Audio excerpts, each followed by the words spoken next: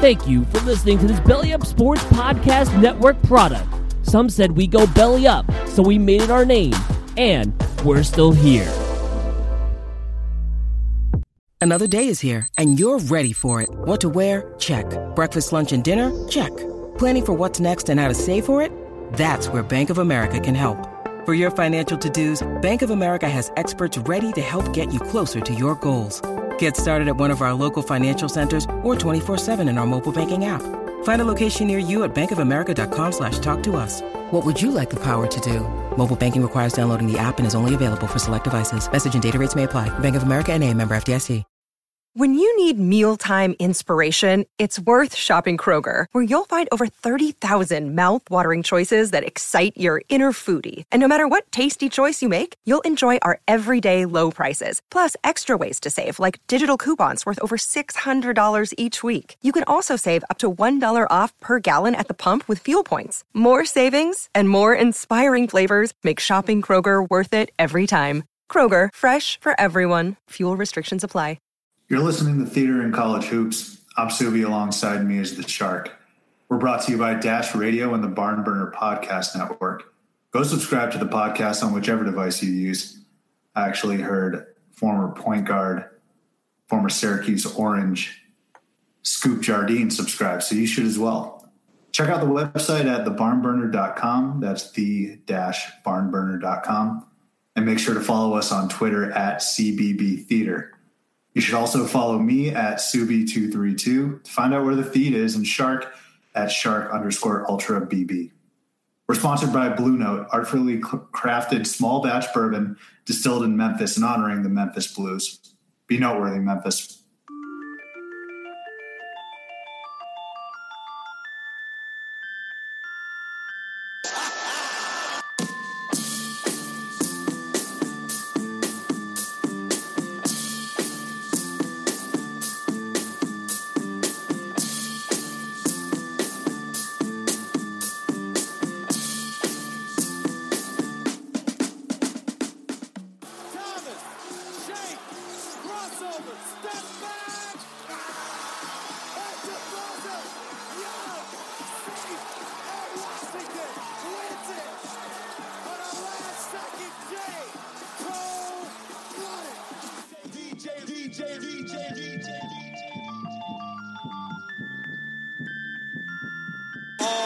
Eight to shoot. Hall, the runner! Loose ball! It's good! With 4.4 to go! Shannon! Don't want to foul! Shannon from the corner! And it's over! Gonzaga! The flipper still fits! I'm pausing. This is me pausing. When I heard Syracuse point guard, I didn't think you were going to go, the notable ones, like for us at least, Steven Dorff and McNamara. I had a strange thought in my mind that you were going Johnny Flynn. But to go Scoop Jardine, that's intriguing. I mean, I don't have a book out on you right now. I felt like I had a good idea. I dig when you think I zag. Yeah, that was a pretty good move. So Scoop Jardine, I got to really get back in the film room on you there, Sue. So here's a little nugget, a little film room, some tendencies, if you will. I do my best to name drop in the beginning someone from a team that has done something notable in the past week. And so I chose Scoop Jardine this week because Syracuse pulled off a huge win at Cameron Indoor. I'm actually going to pat myself on the back because I'm going to refrain from making fun of Jim Boeheim because there's this theory out there that it could be because of his prostate cancer, why he peed his pants. So hug for me. I'm actually not going to pile on Jim Boeheim for that, but that's completely unrelated. Syracuse with a huge win in Cameron, so you had to give some love to the point guard of the team. It was him and Brandon Trish. I think that was the last time Syracuse was consistently good. Consistently? I mean, I think you can – assuming the team this year makes the tournament, I think you can put, this conglomerate here as a consistently good team. They've made it. This would be their third straight year. They had a Final Four run a couple of years ago. They made it pretty far last year.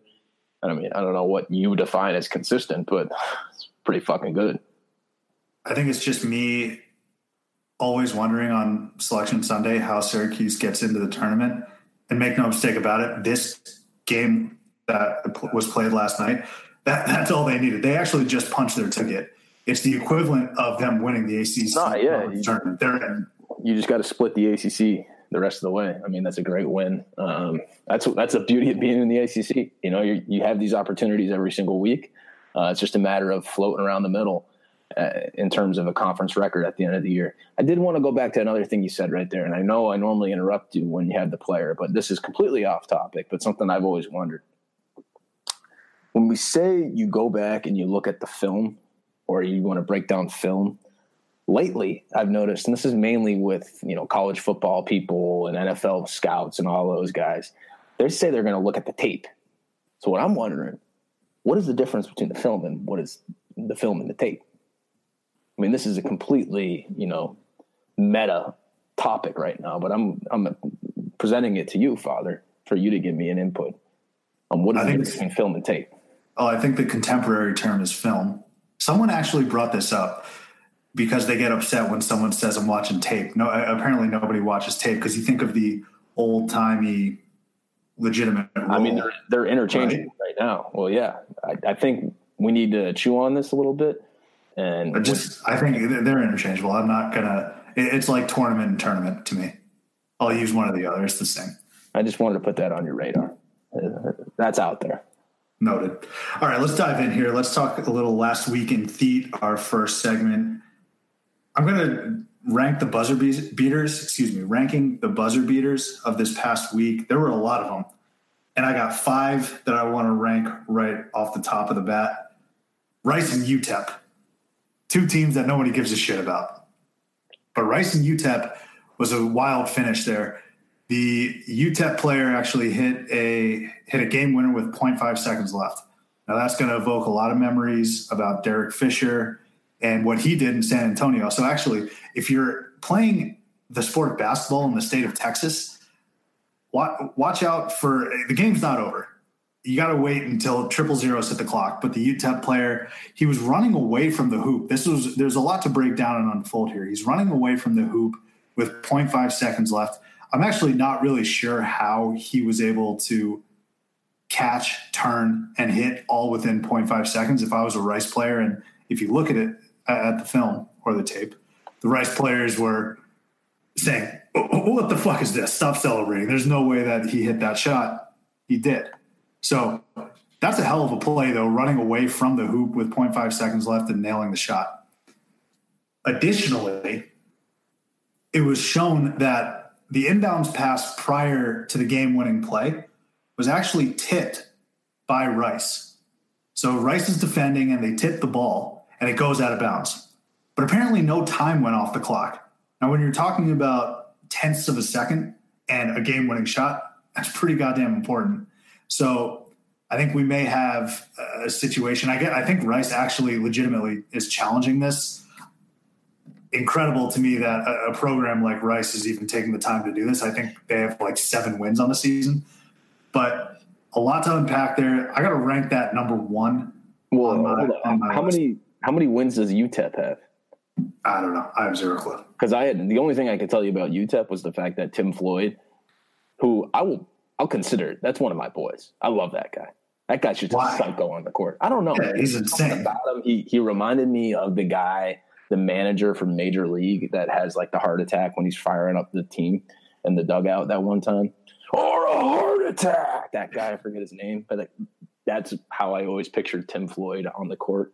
And plus, he was always kind of like, he'd always run his mouth. He'd run his mouth at, I think I remember him doing it with Andy Enfield when Enfield took the USC job, the Dunk City, whatever they called him back in the day. But yeah, always liked Tim Floyd. Apparently, he's not the coach anymore because he had some health issues. And in fact, the new coach, holy shit, I'm doing this all on the fly. It's Tony Barbee. Tony Barbee.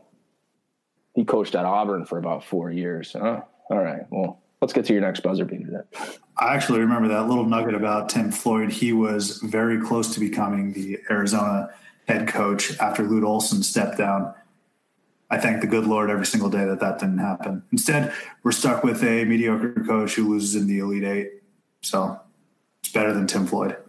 Let's move on to number 2, your conference, the SEC, Texas A&M at Alabama. I'm going to rank this at number 2 for the buzzer beaters this past week because the Texas A&M player had to go not really the length of the court. It wasn't a Tyus Edney situation or anything like that, but there was about 4 seconds left. He gets the ball under his own hoop, starts dribbling, attacking, and he's a lefty apparently. So this guy's attacking on the right side of the court, and he's falling out of bounds to his right. So he's falling away from the hoop, and he banks in a 3. Huge win. Great buzzer beater. Both of those teams, again, not very good. So you may be wondering why I'm ranking these two at the top, because all 4 of these teams, Rice, UTEP, TAMU, and Bama, are bumps. But the level of difficulty on these shots is impressive. So I wanted to really give a hat tip there for Texas A&M. Now, these are probably the games that you were televised at the very least, and that a lot of the country saw. Number 3, Georgetown Providence. I got 2 words for you. McClung milk. Mac McClung, baby. We've been talking about him on this program since we aired. So Mac McClung, freshman. I made the mistake of saying he's from the DMV area. Where is he from? Southern Virginia somewhere. Okay. Mac McClung hits the game-tying 3 at the end of break. What's that? Gate City, I think it's called, something like that, but not in the DMV area. Okay. Yeah. So Mac McClung hits the game-tying 3 to force it to overtime. He hits another huge 3 in overtime, and Providence eventually loses.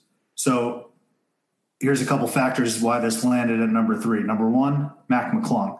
I will pick a quick bone here with FS1 because they refer to him as Mac, which they should. But in his graphic, his highlight package, they called him Matthew McClung. That really upset me. His name's Mac. Guy's got an awesome fucking name. It's not Matthew McClung.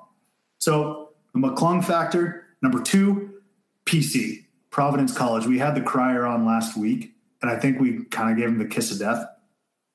I asked him why he loves Ed Cooley so much, and Cooley kind of fucked up twice in this game.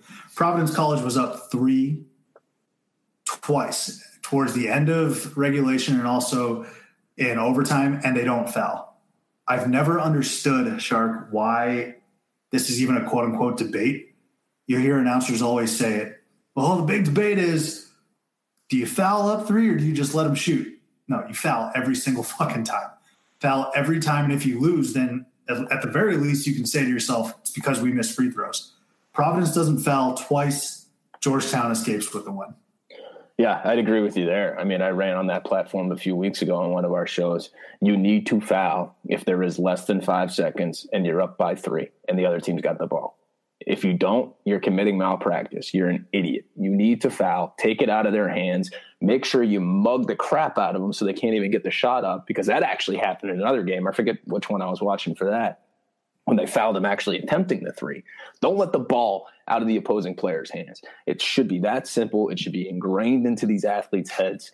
Foul when you're up by 3 with less than 5 seconds left. 100%.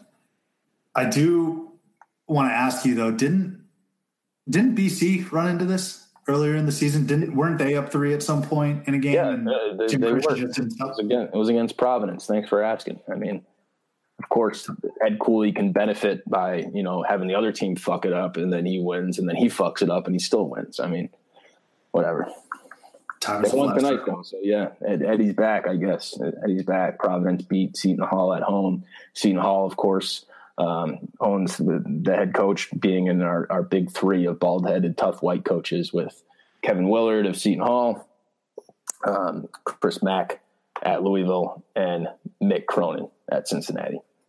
All them all-time games actually this past weekend for them in terms of how angry they got. I mean, Mick Cronin is just a sight to behold. He gets so fucking angry, and he's such a little man. But yeah, time is a flat circle. McConaughey, he told us that Providence is the beneficiary, and now they screwed that up. So that was number 3. Coming in at number 4, everyone saw this. Duke at Florida State. Cam Reddish hitting the game-winning 3 at the very end. If that's not a visual representation of the difference between Leonard Hamilton and Coach K, I don't know what is. That's just terrible defense. Leonard's got to be switching everything. You could see what the issue was. Florida State wanted or was so concerned about protecting the rim, so concerned about the alley-oop that they forgot to cover the best shooter, one of the best shooters in the entire country, Cam Reddish. So it was a great play call there from Coach K. There's actually some audio in the huddle where he looks at Cam and he says, "Are you ready?" And obviously Reddish hit the 3. The guy was wide open. So that was an awesome game. Actually, Florida State, that should have been a win for them. Very well could be a backbreaker in terms of seeding. Florida State's going to make the tournament, but they lose that game, and then they turn around and lose at Pitt. So those are two losses that should have been W's for Florida State. So first and foremost, some of the worst defense you'll ever see from the Seminoles. But number 2, for everyone that doesn't like Duke, for everyone that doesn't want Duke to win, this is the worst news possible because the person that hit the shot, Cam Reddish, was struggling. And it's so perfect for Duke that the guy to hit the game winner, gain as much confidence as he can back, is Cam Reddish. So they were kind of bulldozing teams with Zion and RJ Barrett with a little Jack White sprinkled on the side. Cam Reddish, people are forgetting about him, but he's back, and he showed it in a big way against Florida State. So, I mean, you kidding me? That was essentially a layup. He was wide open on the court. I mean, this guy is a top 5 recruit in the nation. You're not going to expect him to hit a 20-foot jumper. I mean, that is literally run-of-the-mill type stuff for any NBA player. Any NBA player that's worth his salt that actually gets minutes. Maybe outside of like Willie Hernan Gomez or whatever that guy is. But I mean, anyone can hit that jumper. So to say that this guy all of a sudden has got the monkey off his back, I got to see a little bit more. And Coach K looking him at in the huddle saying, "You ready?" as if he's about to go storm into battle. Give me a fucking break. I mean, the guy just really ran up to the top and flared out to the top of the key, stood there wide open, nobody within 5 feet, and hit the jumper. Yeah, he hit a game winner, though. That's all that matters. And he had a good game all around. That's the exact type of confidence boost that he needed because everyone was getting up his ass about not playing well. Clearly worked out when they went back to Cameron Indoor against Syracuse a couple of days later. That's true. In fact, they are 0-1 after that shot that Cam Reddish made. So that's not Cam's fault, though. Cam's back. I'm just stating facts. Coming in at number 5, the last buzzer beater that I wanted to touch base on is UConn and Cincinnati. This wasn't that great. It wasn't a 3-point shot like some of the others that we had just listed. But Gilbert for UConn goes in, hits a layup for the tie. There was actually a point in this game where UConn rattled off 9 straight points. It was just 3 consecutive threes. And so that's actually when I saw Mick Cronin at the apex of anger. So I want to thank UConn for not only making it a close game, but also eliciting that reaction there from Mick Cronin. So layup for the tie. Cincinnati ends up winning in overtime. Reason I wanted to bring this up, though, is do you remember, I think it was 2014, 2015, in the conference tournament, UConn versus Cincinnati. I think that game went to 4 overtimes, and UConn forced one of those overtimes by hitting like a 3-quarter shot. Was that game? I think I do. Wasn't that Sean Kirkpatrick on Cincinnati? Yeah, he might have been. The reason I'm bringing that up is because Rick Pitino just signed Sean Kirkpatrick and Kilpatrick. Yeah, Panathinaikos just signed him. So that's your team. Hey, man. I think you got to continue following them. I am. How else do I know about Kirkpatrick getting signed there? Pitino tweeted about the effort that Kirkpatrick put in. Signed him off the street. Sean Kilpatrick, please. Why are you? Kirkpatrick, Kilpatrick. Pitino tweeted about the effort. Pitino, this is how good of a coach he is. He counts the deflections that occur throughout the game. Steals, deflections. Anytime you get the hand on the ball as a defensive team. Kilpatrick, he'll gobble those up. I would make the argument that you don't necessarily have the respect for Panathinaikos as you should. You're butchering their names. You called Nick Claythis last weekend. You're calling Sean Kirkpatrick. It's not Drake Kirkpatrick. Have some respect for the team that you're supposed to be loving. I don't think I can pronounce the team, so I think that's keeping in the spirit of my support of them. So that was the first topic here in last week of the top 5 buzzer beaters. A lot of good theater moving forward. I do want to make a quick PSA for anyone that follows us on Twitter or follows me on Twitter that anytime there is a game winner or a shot that forces a game into overtime, a last-second shot, anything like that, I'm going to tweet out the GIF of Farmer Fran from The Waterboy. When he's rubbing his nipples, yeah. That's when you know. So there's theater. I'll always tweet, hey, theater in such and such. That's when there's about a minute and a half, 2 GIFs. But when you see that Farmer Fran GIF rubbing on his nips, that's when you know that some shit really went down. Game winner or a shot that forced overtime. I believe it was not even the late. I believe it was Ludacris who once said, "Stop, drop, kaboom, baby, rub on your nipples." So I think he was thinking of Farmer Fran. Of course. Oh, now I just got the image of Farmer Fran rubbing on his nipples in the music video with Ludacris.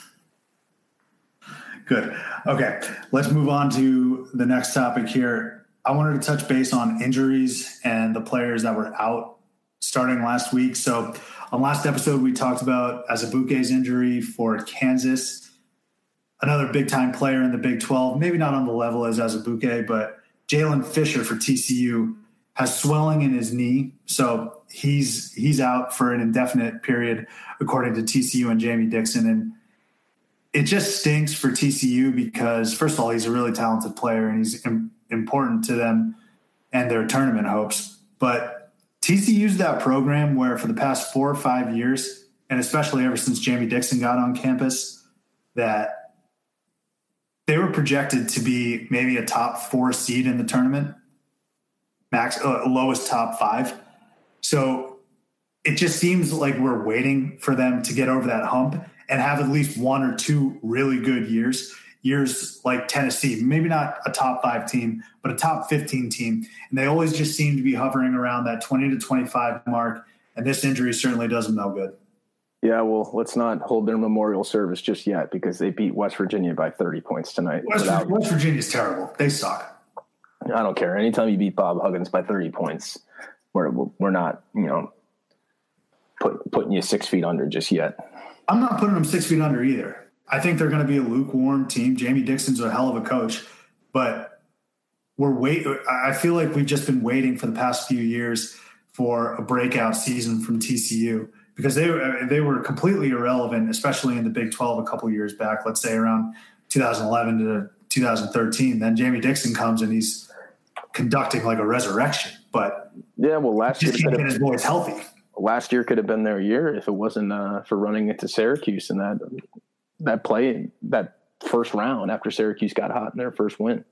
Yeah. So, I mean, who knows, man? I like Jalen Fisher a lot. He's tough as nails. I mean, if you guys don't know him, he's the guy that is albino on TCU.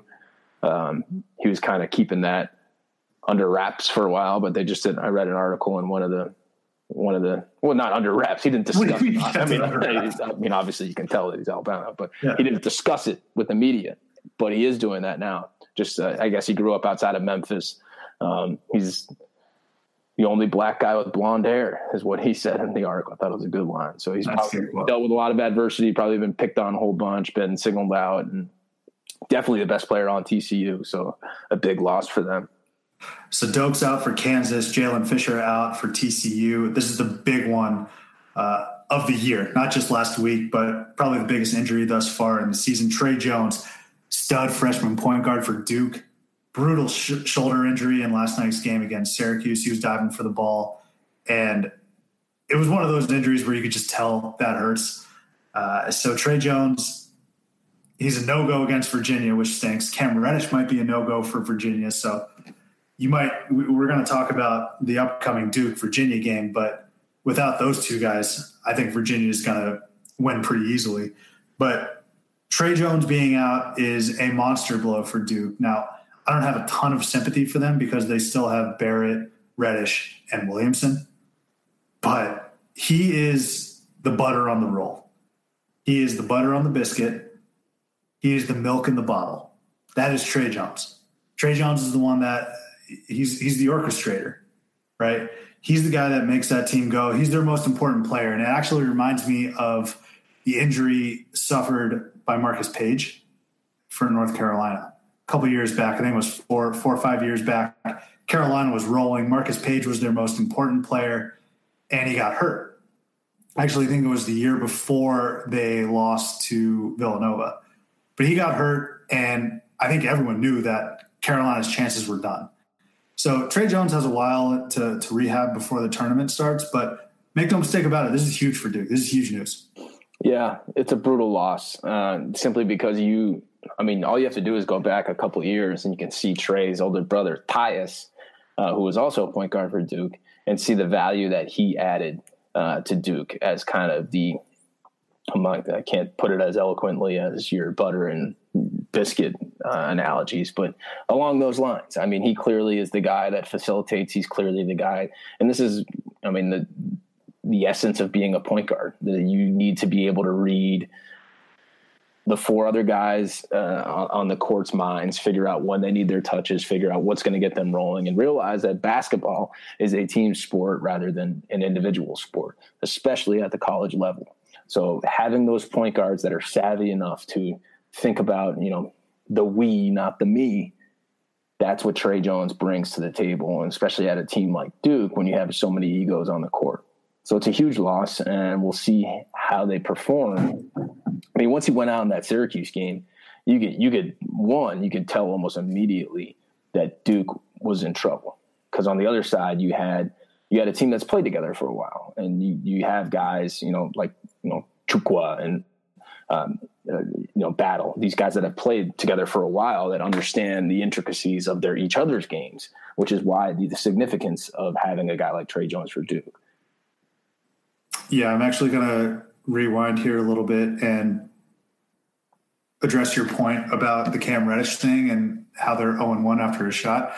Completely forgot to blame that all on Trey Jones. So your Cam Reddish theory does not hold water. Trey Jones being out was the reason why Syracuse ended up winning that game. But I think everyone can agree that Trey Jones being out, no bueno for Duke. And then last but not least, this isn't an injury, but a player that's been ruled out indefinitely thus far. You already dropped his name. Andy Enfield has ruled Kevin Porter out for conduct detrimental to the team. Kevin Porter's a stud. I think he's projected to be a top 15 pick in the NBA draft. He plays for USC. Not a lot of people probably knew that because the Pac-12 stinks and nobody is paying attention to them. I'm leading that train that the Pac-12 completely sucks, and I still think they're only going to get one team. But huge blow. I don't really care about USC and their tournament chances. They're probably not going to make it unless they win the conference tournament. But Kevin Porter being out is just a huge blow to the Pac-12 talent, right? Even with him in there, it's just not worth watching that conference. So he's out. Manute Bol's kid is out. What's his name? Bol's out. I don't know how I forgot Bol. What's his name? Are you kidding me? Literally the same name, just repeated. Manute Bol. I'm just going to start calling him. I would go, if there's one name that you really just can't forget. I mean, you had it. By saying Bol, you had the name. And yet you forgot his full name. It's fascinating. The guy's played like 3 games. I completely forgot about him. Such an absurd name. How could you forget it? I mean, it's not absurd, but it's so memorable. It's the same name twice, and you forgot the guy's name. I remember Kevin Porter. Yeah. Well, him being out, Kevin Porter being out, those are some big-time names that are no longer playing at the moment. So to just take inventory here, Udoka Azubuike, Jalen Fisher, Trey Jones, Kevin Porter, all not playing at the moment, and hopefully they get back on the court here soon. All right. Yeah, and I think in real time we can potentially add another one to that, Father. Who? Marcus Howard on Marquette. So what happened with him? Marquette is playing Georgetown There's 1 minute left. It's tied 70-70. And Marcus Howard played the first 2 minutes of the game, and he left with lower back spasms, and he hasn't played the entire game. So that is obviously a brutal blow to Marquette if he's out, because they're kind of finally taking that leap from just an offensive team to a team that can win close games. And if they lose Howard, that's a dagger. Also a dagger is he only played 2 minutes and he got no points, so that's going to just kill his points per game average too. So I kind of feel for him there, but that does suck. I mean, he's fine on points per game though. Didn't he drop 50 plus the other day? Yeah, no, it's got to even out somehow there. Yeah, well, it shouldn't. That's what I'm saying. He busted his ass getting to 50, and now he's going to put up 0. I mean, it's no different than just like a RJ Barrett game. Just putting up 20 and change. Moving on, I'm going to talk real quick about Wisconsin and their awful first half that they had against Maryland. They had 15 total American points in one half of college basketball. That's like an offensive explosion in youth basketball, 4th, 5th grade basketball, not a Division I Big Ten school like Wisconsin. So they put up 15. They actually had a furious comeback in the second half against Maryland, almost pulled it out, but they didn't. And this isn't the first time that this has happened to Wisconsin. They scored 14 points earlier in the season in a half. Yeah. I don't know how you do that though. Twice scoring less than 17 points in a half. Inexcusable for Greg Gard. Not a silent assassin, John Rothstein. I'm going to stop you right now, and I'm going to tell you that this guy is a silent assassin, because I watched that entire game. They were playing here in Maryland. Maryland's super excited about Bruno Fernando, this and that, whatever. Wisconsin, they were horrible in the first half. You're right. Horrible team. But they've been terrible twice. I love the grit on this team. And in fact, we're going to get to it later. They're at home against Michigan on Saturday. I'm picking the Badgers, but I just think this team has a run in them. These guys have a run in them. They have every little piece that you'd want. They have the big center, the senior, that you can just throw it to him, Ethan Happ, on the post whenever you want, and he can get you a bucket. They have the freaking tough as nails sophomore Brad Davison, who could have played football wherever, but he just the vintage dagger 3 type player for Wisconsin. They got another one in Pritzel, Kobe King. They got this point guard, Demetric Trice. All these guys can play. They're young. They're feisty. They're vintage Wisconsin Badgers. Picture like Bronson Koenig. You remember him? Of course I remember him. I hated Bronson Koenig. I hated that whole team from like 2013 to 16. Take 4 Koenigs, all right? You got 4 Koenigs? I got it. Yeah, right. They all have chest tattoos as well? Hold on. I'm not done yet. All right, you got 4 Koenigs, and then you got a Nigel Hayes sprinkled in to each one of them. And then you got Ethan Happ, who's Frank Kaminsky. And they have this other guy, I think he's a freshman, this goon off the bench that was drilling threes. Rivers. Yeah. Oh, my God. I mean, he did miss like 3. He missed a wide open 3. Yeah. He made them before, baby. This guy, I'm telling you, Wisconsin, slip into that tournament, get on that 10 seed line. I'm taking you to beat the 7. I'm taking you to beat the 2. We're going to the Sweet 16, me and the Wisconsin Badgers.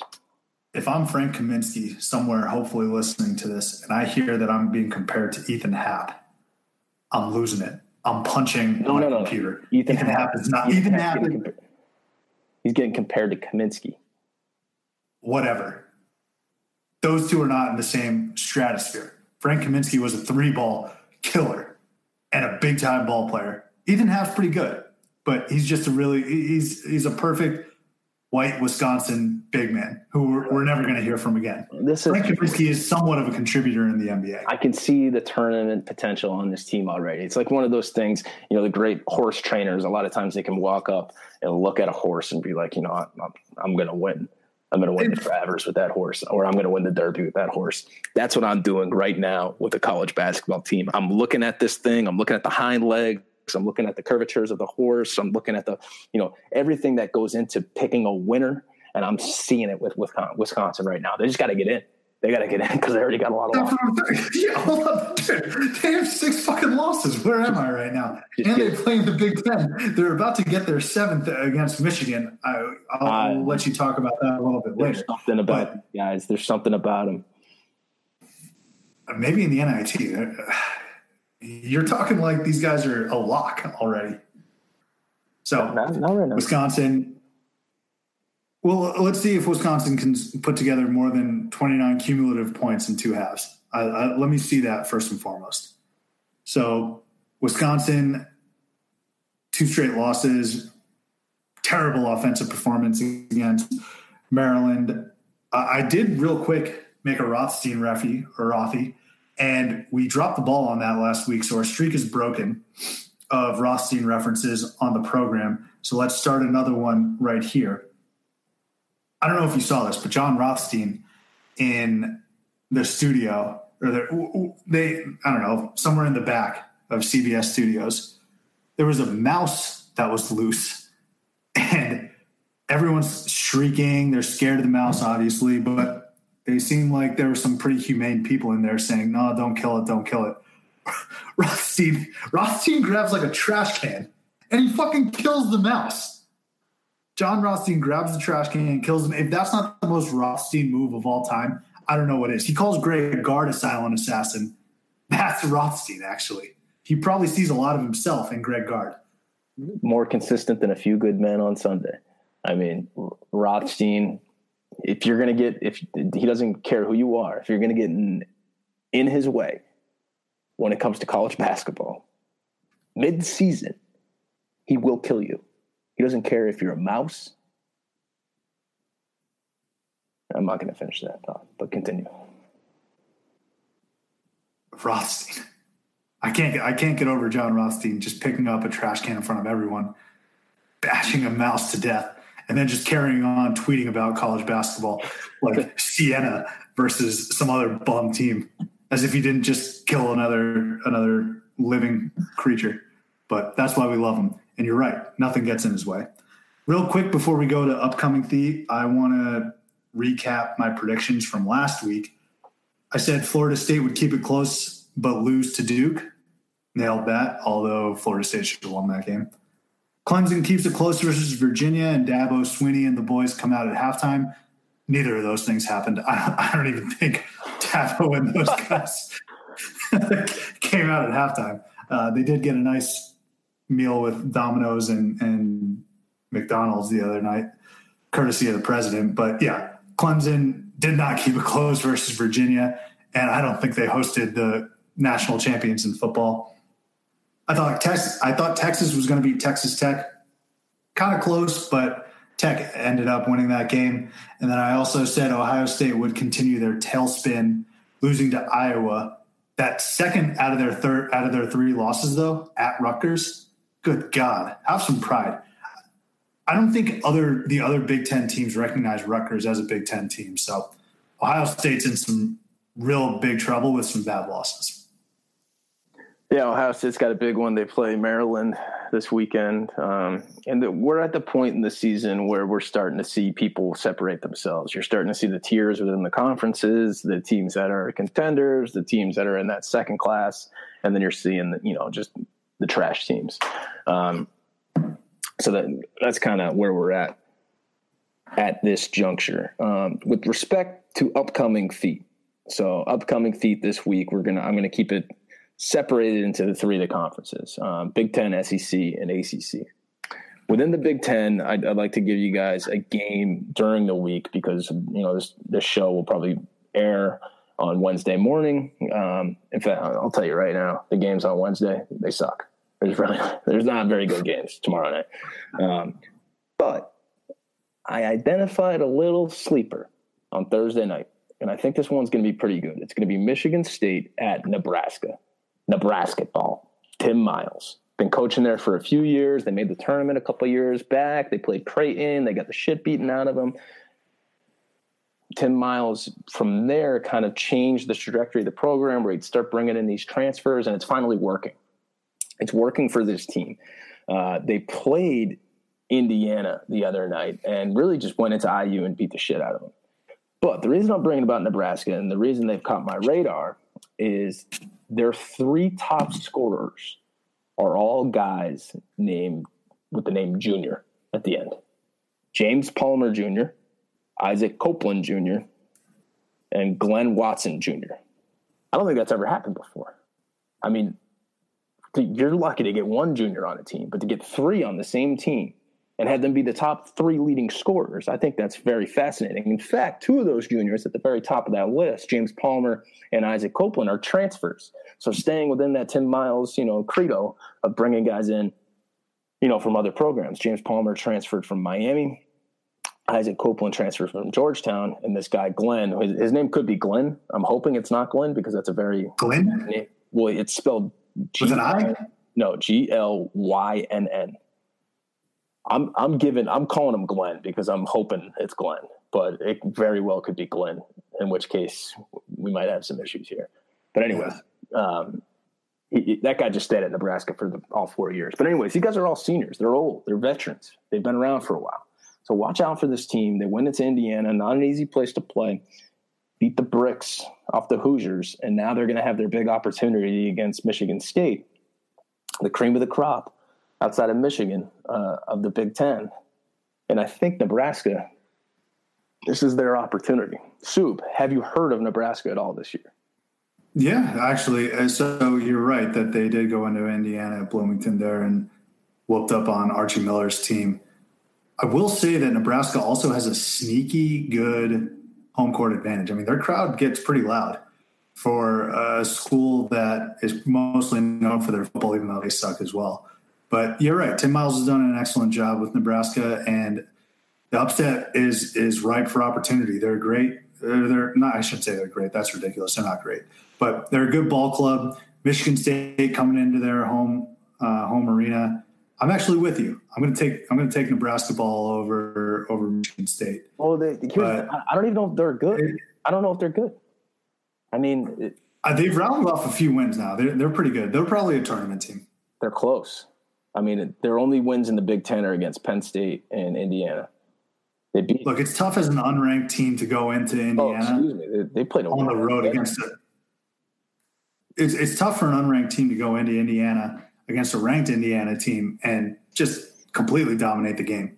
So, yeah, I'm looking forward to that game against Michigan State. That's a good little find there. That's something for you guys on Thursday. It's towards we're at the part of the year. There's only 3 football games left. You need to start figuring out how you're going to, handle your week. There's nothing to watch on Thursday. You need something. And I think Michigan State, Nebraska, this is kind of whip you back into the college basketball shape, because Michigan State, you can see them too. And when we did our top 25 preview show at the beginning of the year, you and I both were down on Michigan State. We kind of talked a little bit on, how they've been unsuccessful, a little bit overrated when you think of Tom Izzo in his tenure. But they are pretty tough. I don't know. I'm sure not a lot of people were watching this game. They played at Penn State on Sunday, and it was kind of running up against New Orleans, the Saints and Eagles game. But Michigan State, they got this they got Cassius Winston, the point guard, Nick Ward, just, plug and play, big, huge, fat, kind of half fat, half skilled center forward for Michigan State. They got Josh Langford, and then they got their perimeter guy, Matty McQuaid, to drill threes. They're tough. Don't sleep on Michigan State. But I want to see what they're doing against Nebraska ball. So I think that's going to be a good one on Thursday, Father.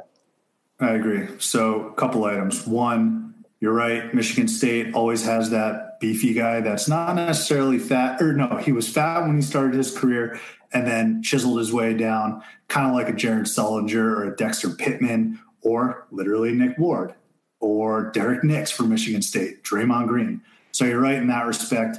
Also, I think this is going to be my new thing moving forward, Shark, is trying to intertwine, forcing a mixture of college football and college basketball.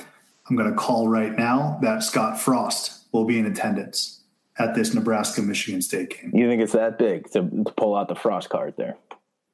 Frost card, man. I was wrong about Clemson and them brandishing their trophy at halftime of Virginia-Clemson. Let's double down. Give me Scott Frost in the building. All right.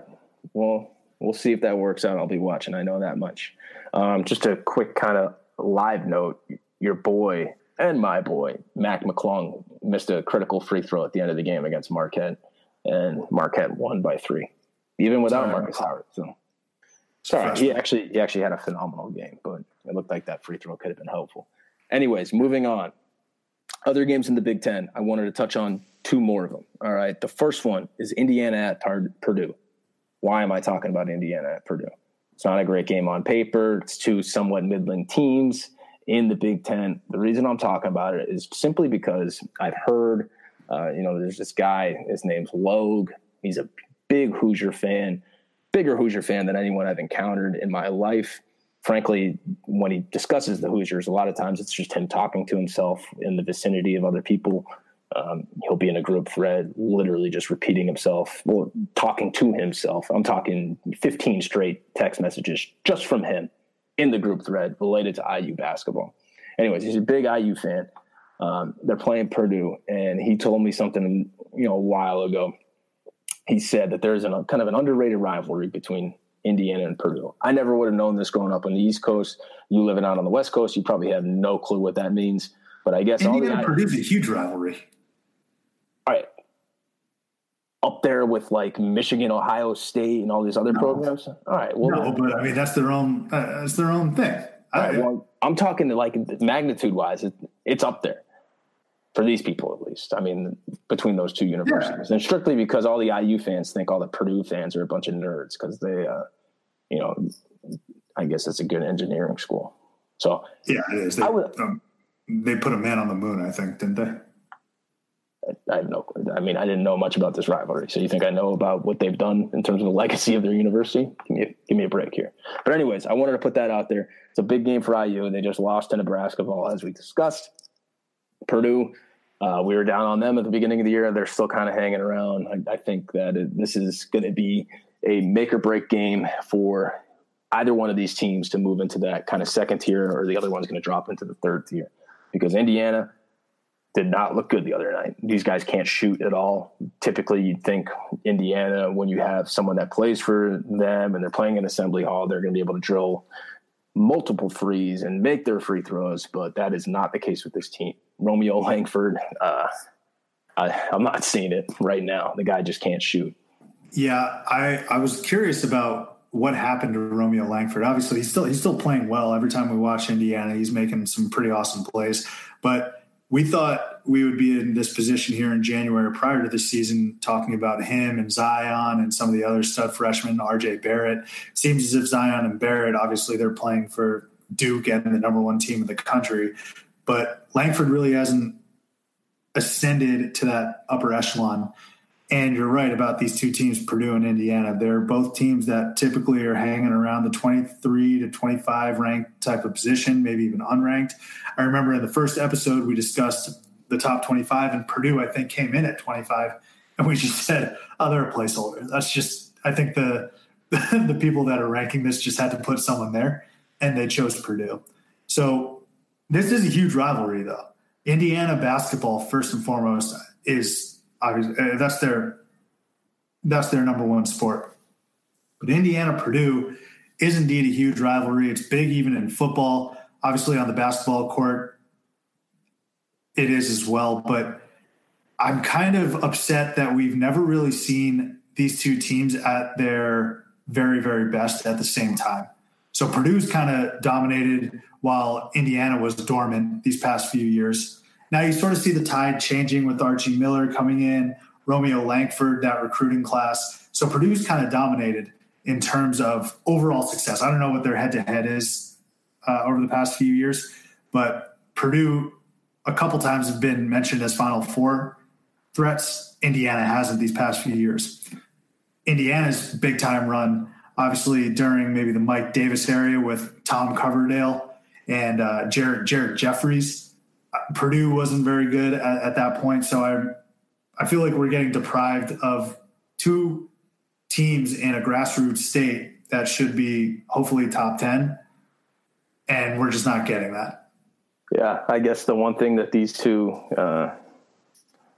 rivals have in common is the fact that neither has made a Final Four this century. Is that right? No. Indiana was in the Final Four, I think, in 2002 or so. They lost to that Jay Williams Duke team. That was in. Or maybe they beat them. No, I think they beat them. No, that was in like the second round. I don't think that was in the Final Four. I'm pretty sure they went to a Final Four that year. Oh, shit. All right. With Mike Davis. This is why we need producers. Who's now coaching. Yeah. That's why we need producers. I'll look that up. As you look that up, yeah, let me, I touched on this a little bit already, but the other game to look out for is Michigan at Wisconsin. You know how I feel about Wisconsin.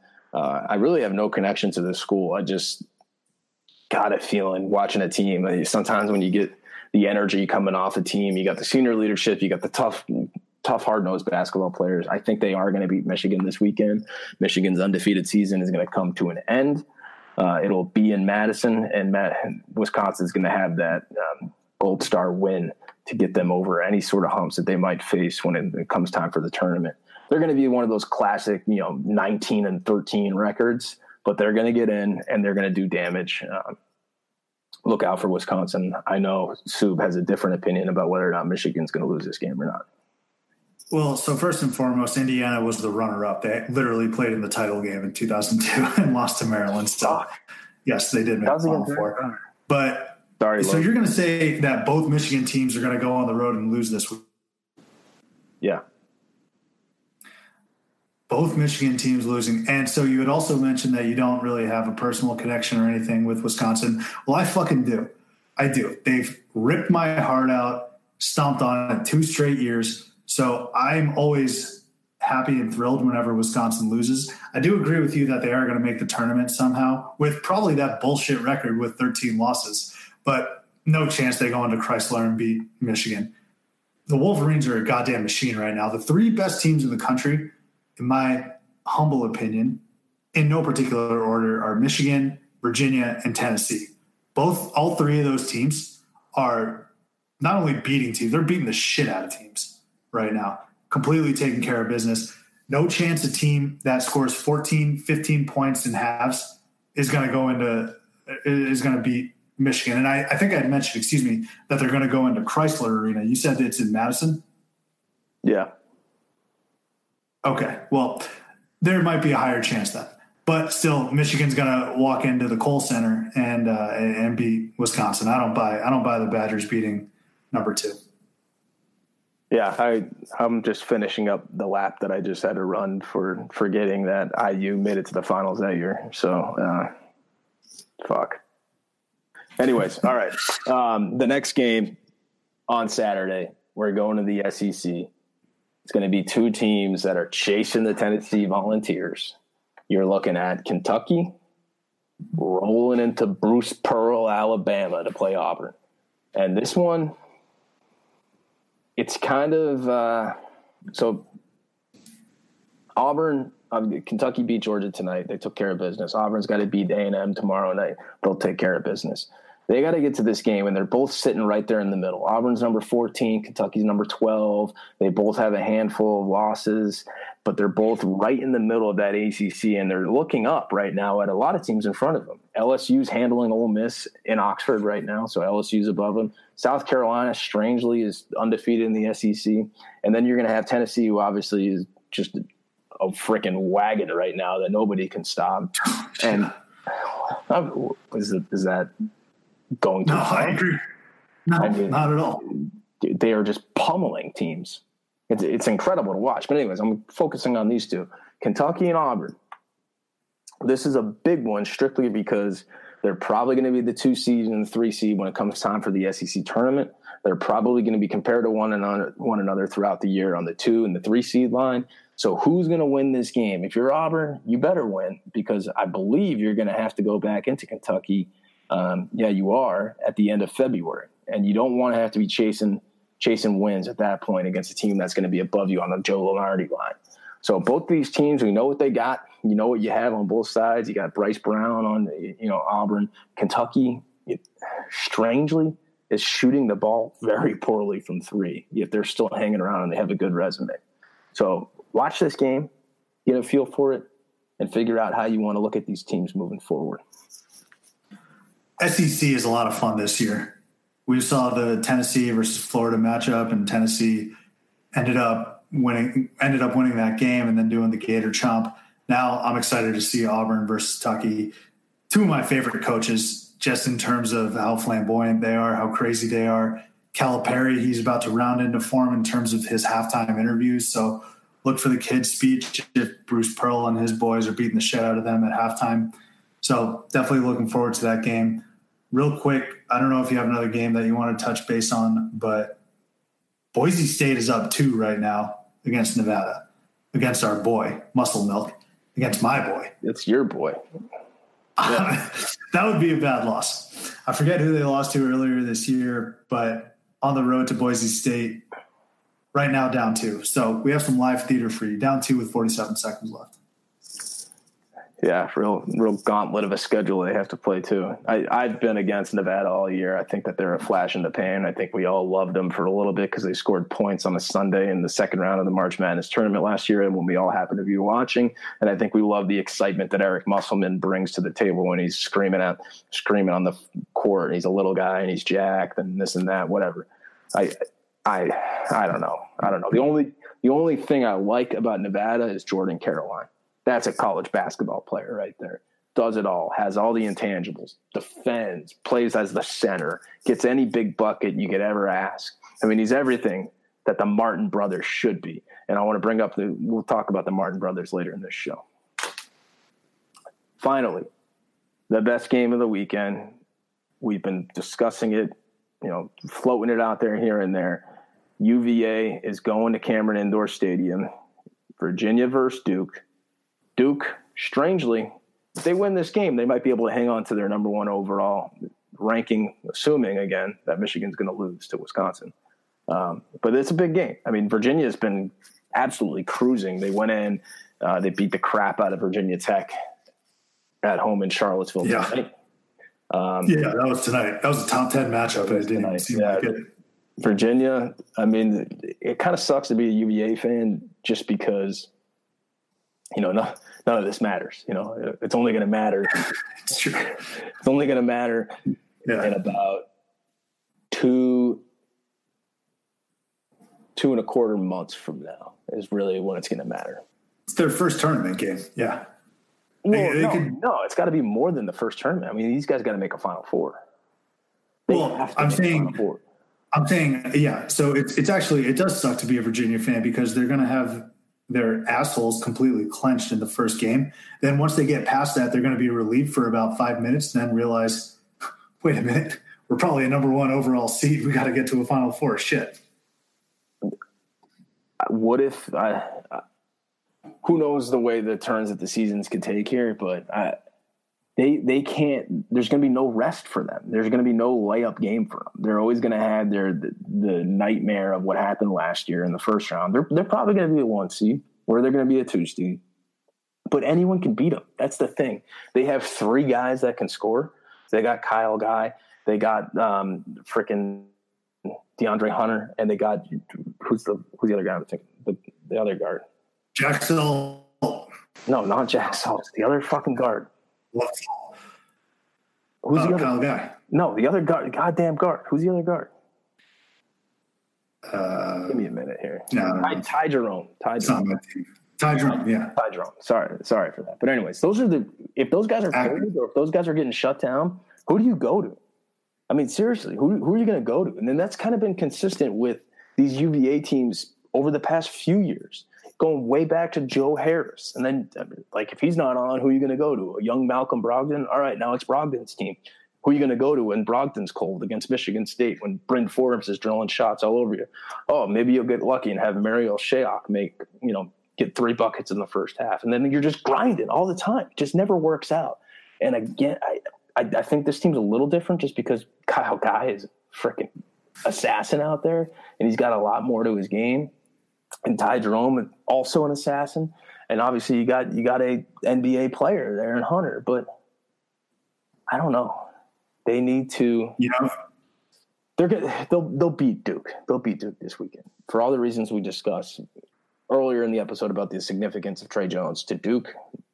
UVA is going to find a way to just make Zion look like confused, look out of place, look uncomfortable, and they're going to make, RJ Barrett and Cam Reddish beat them.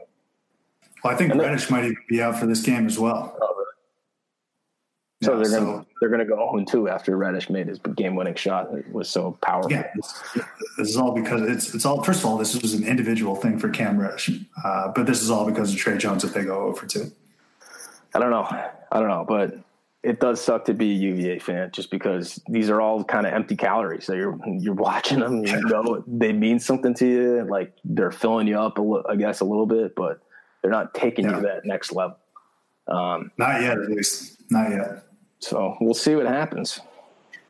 You got any other games? No, that's it. I mean, those are the big ticket ones. Those are some big games right there. I mean, you're looking at two of the better teams in the SEC, two of the better teams in the Big Ten, and, two of the best teams in the country going at it. So that's some upcoming feat for all of us to keep our eyes on. I'm definitely looking forward to that Michigan State-Nebraska game. That's a good call. I think Michigan State's going to seriously get tested, and we're going to see, fingers crossed, Scott Frost courtside. Let's get to these last segments here. We're going to introduce a new segment, actually. It's going to be called Hug for You. So the inspiration for this comes from Jose Canseco, the great Jose Canseco. And as great as Jose is, his Twitter's even better. The guy's just completely off the rails, fucked 3 ways to the weekend.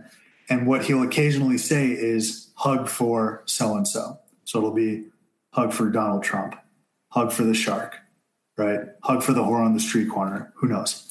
He always gives out a nice hug. And so that's what we want to do here on Theater and College Hoops. We want to give out hugs. It's either a facetious hug, like, for example, hug for Nick Wright for being wrong about every goddamn thing ever that he's ever said. It's a facetious hug. It's not a real hug.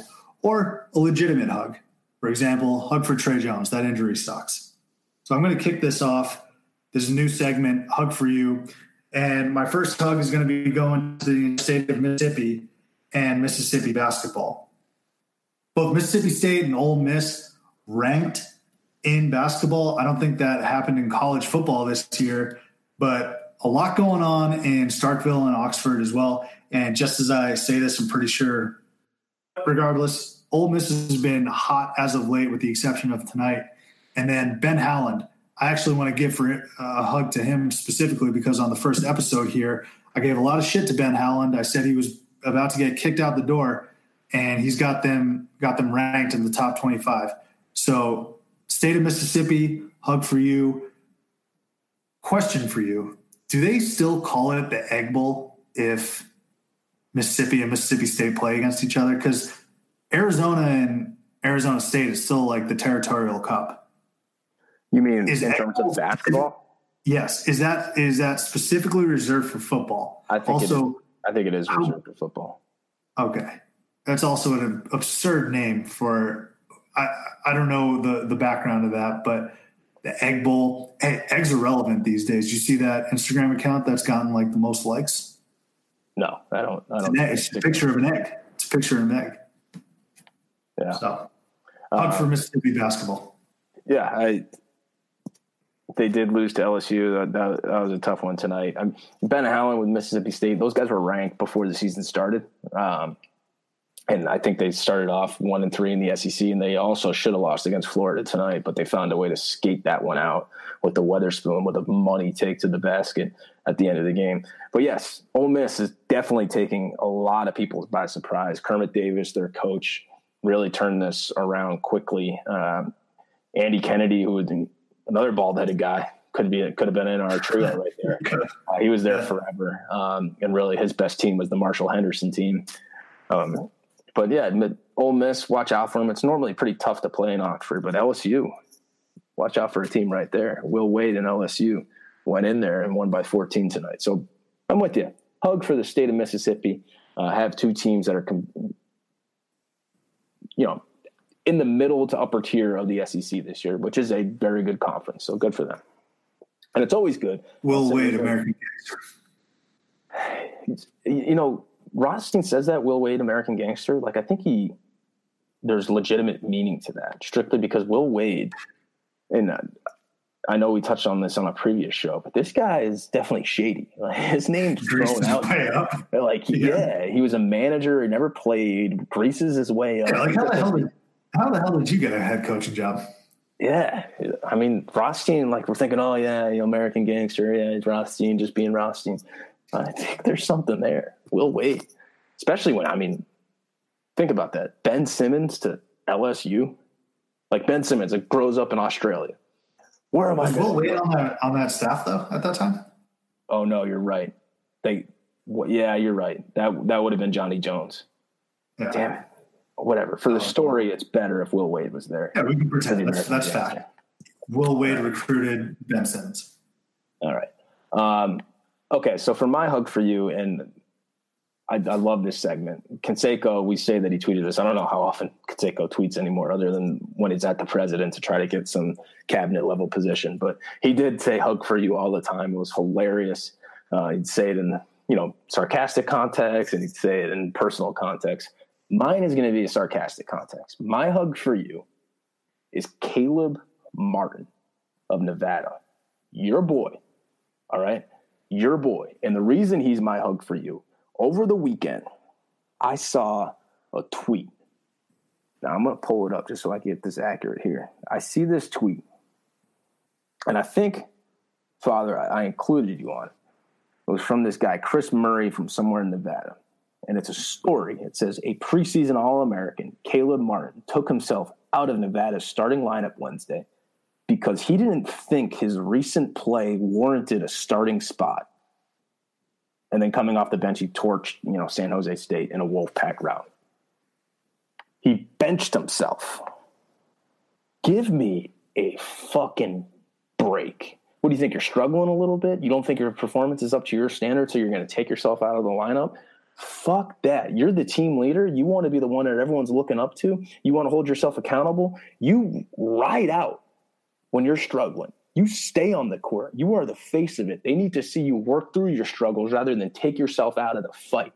You think Kobe Bryant ever benched himself? You think Paul Pierce ever benched himself? You think any of these greats in the game of basketball, and this is how this guy plays his game. He's a flashy NBA-style guy, pull-up jumper, shoots the jumper over the top of his head, high release point.